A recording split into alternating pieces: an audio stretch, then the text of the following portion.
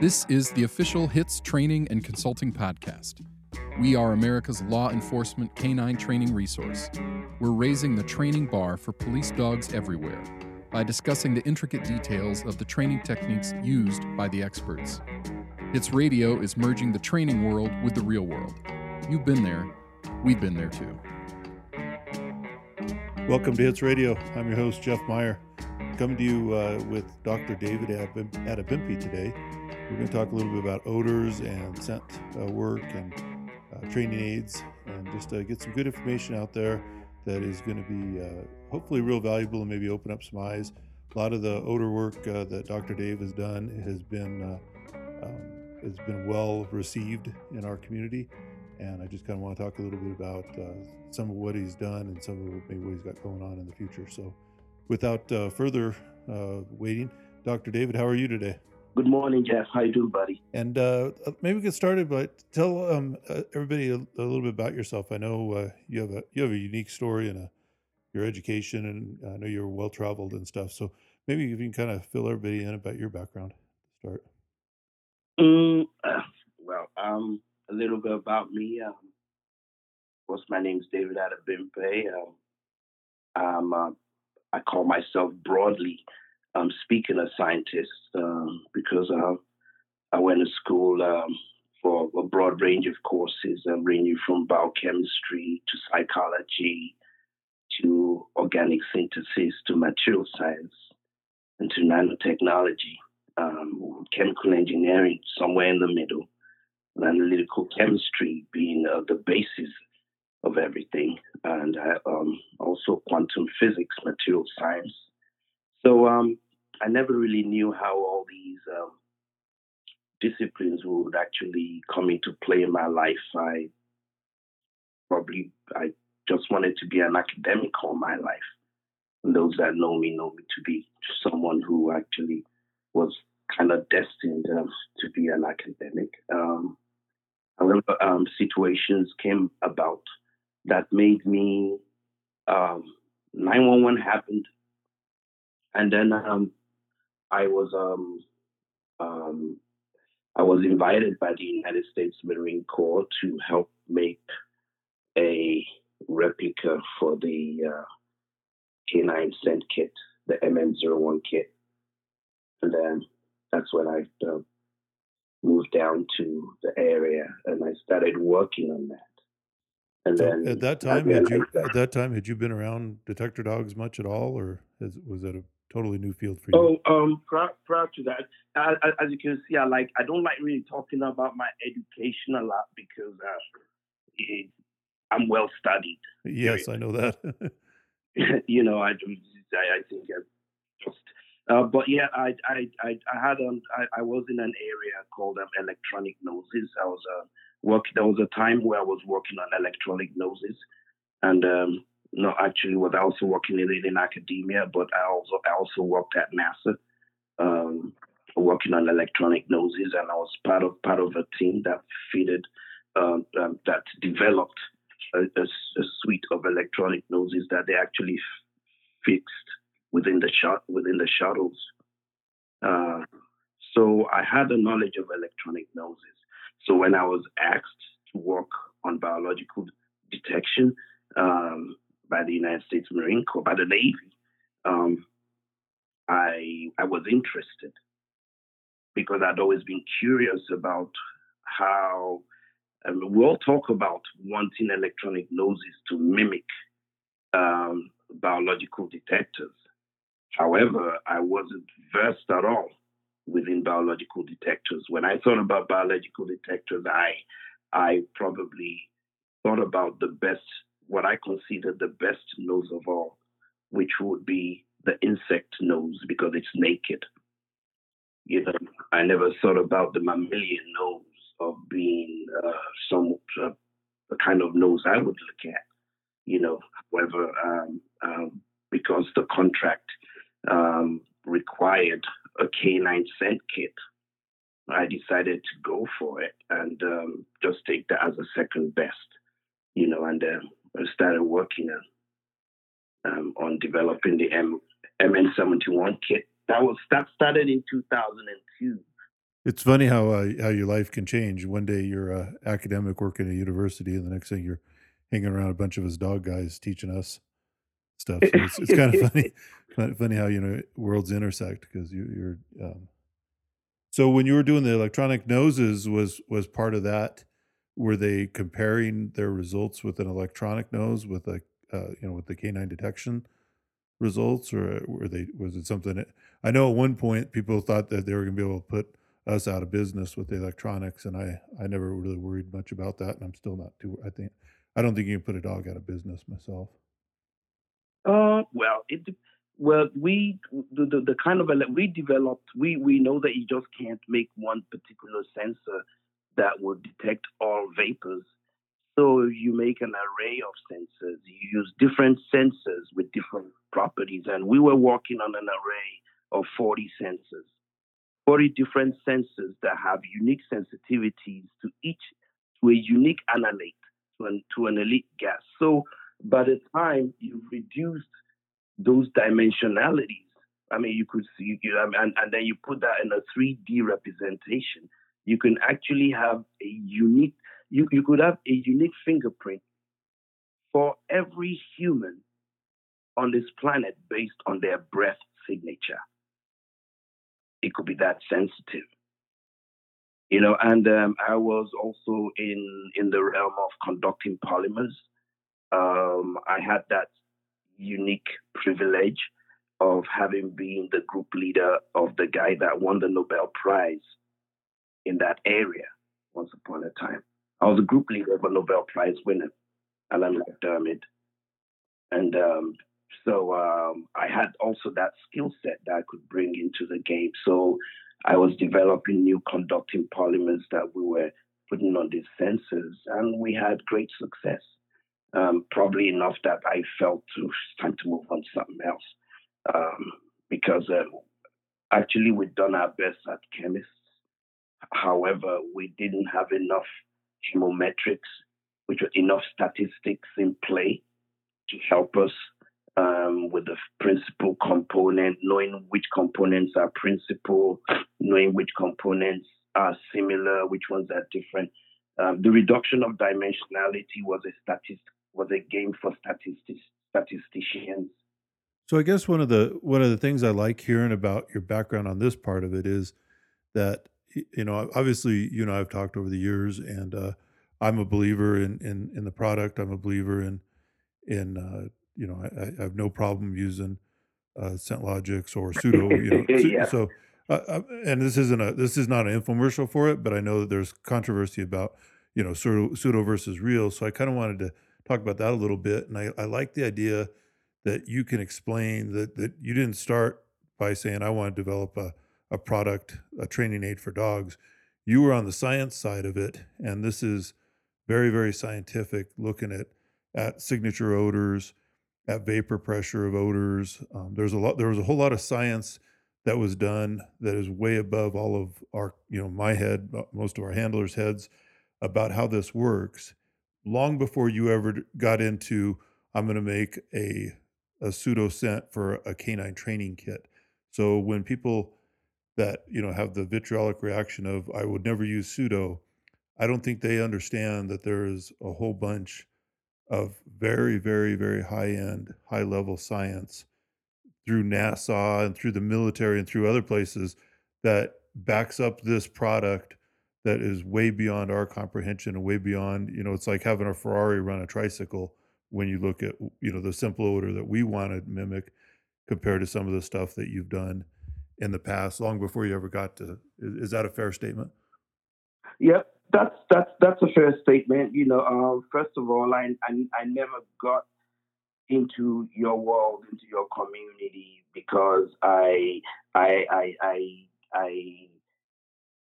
saw an opportunity to exploit, or I saw an opportunity to do anything. I never knew about the except that I had family in the military. I have families that are Leos. They do their own work, and I do my own work. However, I was accosted by people within the Navy that knew about my eccentric capabilities, and they accosted me, and they they challenged me to make a replica of this kit that they needed so much within operational theaters. And they're so law abiding, they refuse to take it with them. We fight our laws, we fight our wars using law books. And there we were downrange, and all our dogs were not hitting on the fines, they were on the targets, gore stories of mangled dogs and things blowing up because our dogs were not working the way they were supposed to be working downrange. And by Jove, we still could not get our training kits out there. So you were solving a real world problem, probably literally in the middle of battle. In the middle, and faced with that challenge, accosted by a guy called Carl Spence from the Navy. And I said, okay, I think I will give it a shot. And it was successfully done. And it was successfully deployed. And the Navy still uses our kits till today. So on the science behind that, as we talked about, you were working on other projects. So in very, very layman terms, can you just kind of explain? I mean, how did you go about that? Did you take one of the, say, a bomb odor that you decided I'm going to see what the dogs hit on, or what was the process that you started working on to get to the your first odor? Initially, we went by the general theory out there, the general theories of olfaction, and we'd analyze them to see whether we could see any of them that would give us a concept of how the nose works. Because we felt the material aspect is easy anyway, because most of the materials, especially, when it comes to narcotics detection, all the materials are not man-made. And when it comes to explosives detection, all the materials are man-made. When it comes to narcotics detection, most materials are man-made. So we felt, how could we? So that wasn't a problem. It's the nose that's this problem, because let's look at, when we look at the theories, the prevailing theory of olfaction, which is the lock and key theory, it did not tell us anything about how we could predict. We cannot predict anything. We cannot predict what a material would smell like, because it gives us just gospel-like analogies, things that you could believe but not test, as explanations to olfaction. And I was with my team, already promised the Navy we could do it. I've stomped in, eyeballed them, taken some monies from them, have access to facilities, and could not really come up with a plan using the lock and key theory. So we started looking at alternative theories, and I remember I started off with biochemistry, with enzymology, and I'm also. Are you basically at this point? Are you looking for like a? I've always been taught that there's a signature odor and one predominant odor that. No, a lot of people look for signature odors. It's by Jove, it's nice to look for signature odors, but it's quite complicated to look for odors for something that you don't know the limits of its own sensitivity. I mean, the nose is a sensor, and there will be a range of high and low within sensitivities, and nobody knew that. I mean, we know that the ears, it's a receiver that receives in the Hertz region, and we know that the eyes are receivers that receive in the visible region, which is in the nanometer region. However, for the nose, is a theory that has to do with locks and keys, and nobody bothered to see, okay, which region does the nose really smell? So you started not at the target odor, but you started at the dog's nose to try and figure out. Yeah. Okay. So to figure out what their levels of sensitivities are, because once we know what the levels of sensitivities are, then we will know what matters out of what the energy we get out of the material itself. So once you were able to kind of start quantifying that, then did you start looking at the target odors themselves in some Yes. manner? Once we knew what the nose was, then we started looking at the materials themselves because we know what part of the material is of use to the nose, which one the nose receives as a sensor, So what part of it. what was the first group of materials that you looked at for training aids? Well, what the Navy wanted, and that was the MN01 kit. So I got the MN01 kit, and I think it was 5 components that was within that kit at that time, 5 or 7. So was that like standard bomb detection ones, like say C4, Yeah, TNT, C4? C4, Yeah. um, smokeless powder, dynamite, the good old nitro dynamite. So on each one of those odors, then you had to go down, and now you knew had a better idea what the dog was doing. So then you took each odor and you broke it down to find. Were you looking for like one common odor, or the signature odor, or the strongest odor, or how did that process work? Well, we're still the only ones in the world that do what we do based on what we believe odor is. And the point is, we believe the nose itself is a sensor, and we believe that we've narrowed down the range in which it senses, which would be in the terahertz regime.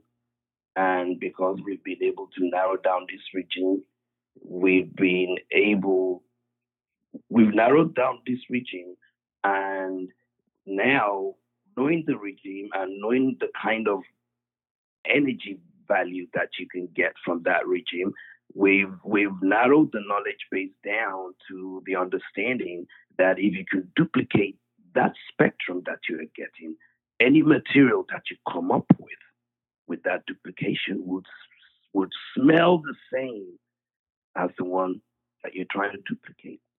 So if I'm understanding this right, and you and I've never talked about this on this deep of a level. If I understand this right, then you weren't looking really just for one single target odor. You were looking for what the dog was hitting. So I mean, in a real stupid analogy, which I need because I'm not your scientist kind of guy. But if you're basically, were you seeing that the dogs were not smelling the ingredients of the apple pie, but they were smelling the whole apple pie, so you were able to kind of get one group of odors that would trip the dog's trigger a certain way. Yes, that triggers them because actually it doesn't really matter what we smell. It's not what we smell that makes us make a decision, it's the perception of what we smell. So, I mean, at the end of the day, it's the brain that makes the final decision that this is what it is based on the numbers of sensors firing. So at that time, you were looking. You had the dog or dogs that you were using their nose on, and then you were developing products, and you were, I imagine, quantifying their response based on the products. Yeah, we were developing this product by duplicating the wavelengths of this in hazardous materials, and then seeing what the dogs felt about the duplication. And on those first iterations of the products, how many did you, was that? What was the time frame on that? Did it take a long time to really get down to where you wanted? You know, where you were getting the success with the dogs and the consistent reliability. For the MN01 kit, it took 3 years to get the elements of the MN kit with kit 01 kit sorted because this was first a hypothesis, and the hypothesis had to be tested initially to become a strong hypothesis. But for it to become a theory, it had to be validated. And that's when I realized that a scientist is only a scientist can only do as much as a scientist can do. And if he's a smart scientist, knowing that he's dealing with Mother Nature, now he really has to hand over the knowledge to those that can run with it and test it and pull it and twist it and try it. And those are the practitioners. So basically, you were developing product, and then was the military taking it out, field testing it with dogs they were training, and telling you, here's the results we're getting. That's right. So, based on our interactions with them and feedbacks, we were able to were able to know that we developed a great product, fantastic product, and then also based on a longer term use, we were able to ascertain that the dogs had actually developed proficiencies that they realized were not typical. Like training a dog. I mean, we had problems with the dogs we had back home. When we go downrange, we realized that a lot of our dogs, they act sloppy. They don't hit the right targets. They have problems in making decisions that they results in false calls, by the handlers because and we had we had excuses for that. Oh, the manufacturing processes are different, so it's an explosive made in Russia, so it'd be difficult for our dogs to alert and stuff like that, and it was taken as a standard excuse, reason for why things happen. But then when they started training dogs on Logics, they started realizing that these problems never happened anymore. And that's because they had the base, whatever we're going to call it, the base odor, the commonality across the spectrum, regardless of the brand or where it was. Regardless of brand, regardless of manufacturing, the patented manufacturing, proprietary processes that each company might have, depending on the manufacturing based on the limits of raw materials that they have that might require they use a different manufacturing procedure, you know, and sometimes also even if they are the same depends on the outer packaging, Yeah. and a lot of processes have made us take it for granted that it is usual and there's nothing wrong. Training a dog in the United States and taking the dog to like Colombia or India, and then the dog missing their hides, and then we take it for, oh well, it's a Colombian and the manufacturing process is different. Oh yeah, we took that for granted, and it was institutionalized as being normal. However, when Logics came out, we realized that a Logics trained dog didn't have that problem. So now, if you fast forward, do you have any idea how many dogs have been trained on your different products, and have you done further studies, later on just to show here's what it is? Because if I'm understanding it, once you got the process down for here's how the nose works, how you believe the nose works, and here's how we believe the odor is, then it was just a matter of looking at every odor and doing the mechanics on that end to mimic it. So it wasn't like restarting each time you come up with an odor, you already have the formula as how you're going to be able to formulate that that pseudo odor. Is that basically? Well, I mean, we've been in business now for over a decade, Jeff. So right now, yes, we've gotten it down to a point where we have ab initio methods, we have computational methods that we use in house that would allow us to predict to at least an 80% accuracy what the scent signature of any material would be. So it's easy for us now to do this. So here's one of my questions from I've used your products. Here is um is are we able to quantify, like if I put out a stick of C4, I know I guess it's a pound and a quarter stick of C4, then how much of a Scent Logics equals the same amount? Am I going to get the same reaction, or if I put out the whole bag of that, is it going to be 30 sticks of C4 the same, or how do I know where the thresholds are on the dogs that I'm training if I'm only using your product? That's a good question. And that is also a difficult question to answer because we're dealing with odor and we're not dealing with materials, I said. And that is one of the fundamental ways that we think too within our community, because when we are talking about pseudo versus real. And why I say that is that we, for some reason, we think that the material itself is our training aid. Yeah, obviously it's the odor. Yeah. Yeah, it is the odor. A dog does not find TNT. A dog does not find cocaine. A dog finds the source of TNT odor and the source of cocaine odor. One thing we've been successfully able to do within me and my staff at St. Logics is that we don't think of we have dissociated our eyes from our noses, because we realize that we make a lot of eye-based decisions for the nose. That's a good, I mean, yeah, we see that with training handlers too. So. Yeah, and so imagine the two teams, East Coast, West Coast, and now we have pseudo versus real.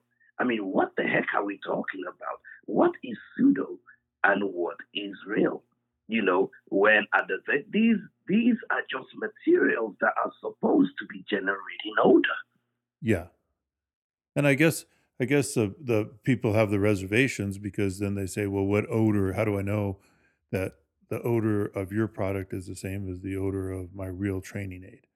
So, well, then that would be a better thing to argue and a better thing to probably look at, rather than actually looking at the material and instantly assuming that because your material is an operational material, that it makes it a valid scent training aid. You know, I mean, you could imagine, you come to my home and you like my carpet. And oh, David, I like your carpet. Oh, Jeff, yeah, it's a great carpet. I bought it 15 years ago in Tibet, And then you go and then you get the same carpet. Now, of course, you have the same carpet as I do, the same material. But does it smell the same? Hell no. Yours smells different. I buy a car that's just like yours. Mine is new. I got a car like Jeff, but it doesn't smell the same. Sure. Yeah, the environment and the way it's stored. We don't grade materials on what we need the most out of. We just take it for granted that they have them. And that's not the case, because there are two kinds of materials, live or dead. A material could be dead. What do I mean by that? It generates zero odor. And that can happen with both pseudo and a real training aid, where they've just degraded to the point where... Yeah, where the surface is oxidized, because odor only comes from the surface. Odor doesn't come from inside, except if the material is porous. Odor is only a surface property. And because odor is a surface property, weight does not matter.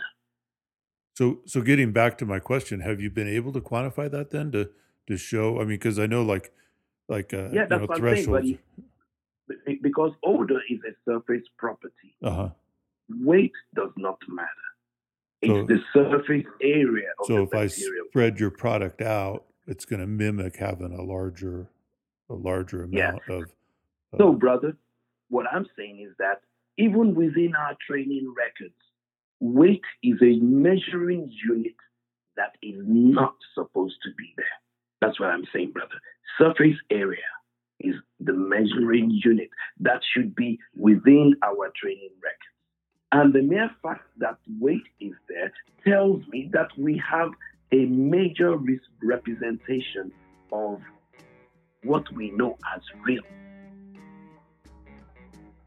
Well, sorry for the quick ending on that, but we had a little bit of technical difficulties. Anyway, I wanted to bring David on, and as I mentioned during the show, this isn't an endorsement of his products in particular, but it is just to give you an idea of what goes into these products, whether it's his brand or another brand, and that they are well researched and that there is a viable reason to consider using them. So hope you enjoyed this show, and I want to thank Dr. David for taking time out of his crazy busy schedule. And I will be in touch with him soon to answer any follow-up questions that you might have. So if you have any questions, you can always reach me at jeff@hitscanine.net. Be safe out there. Thank you very much.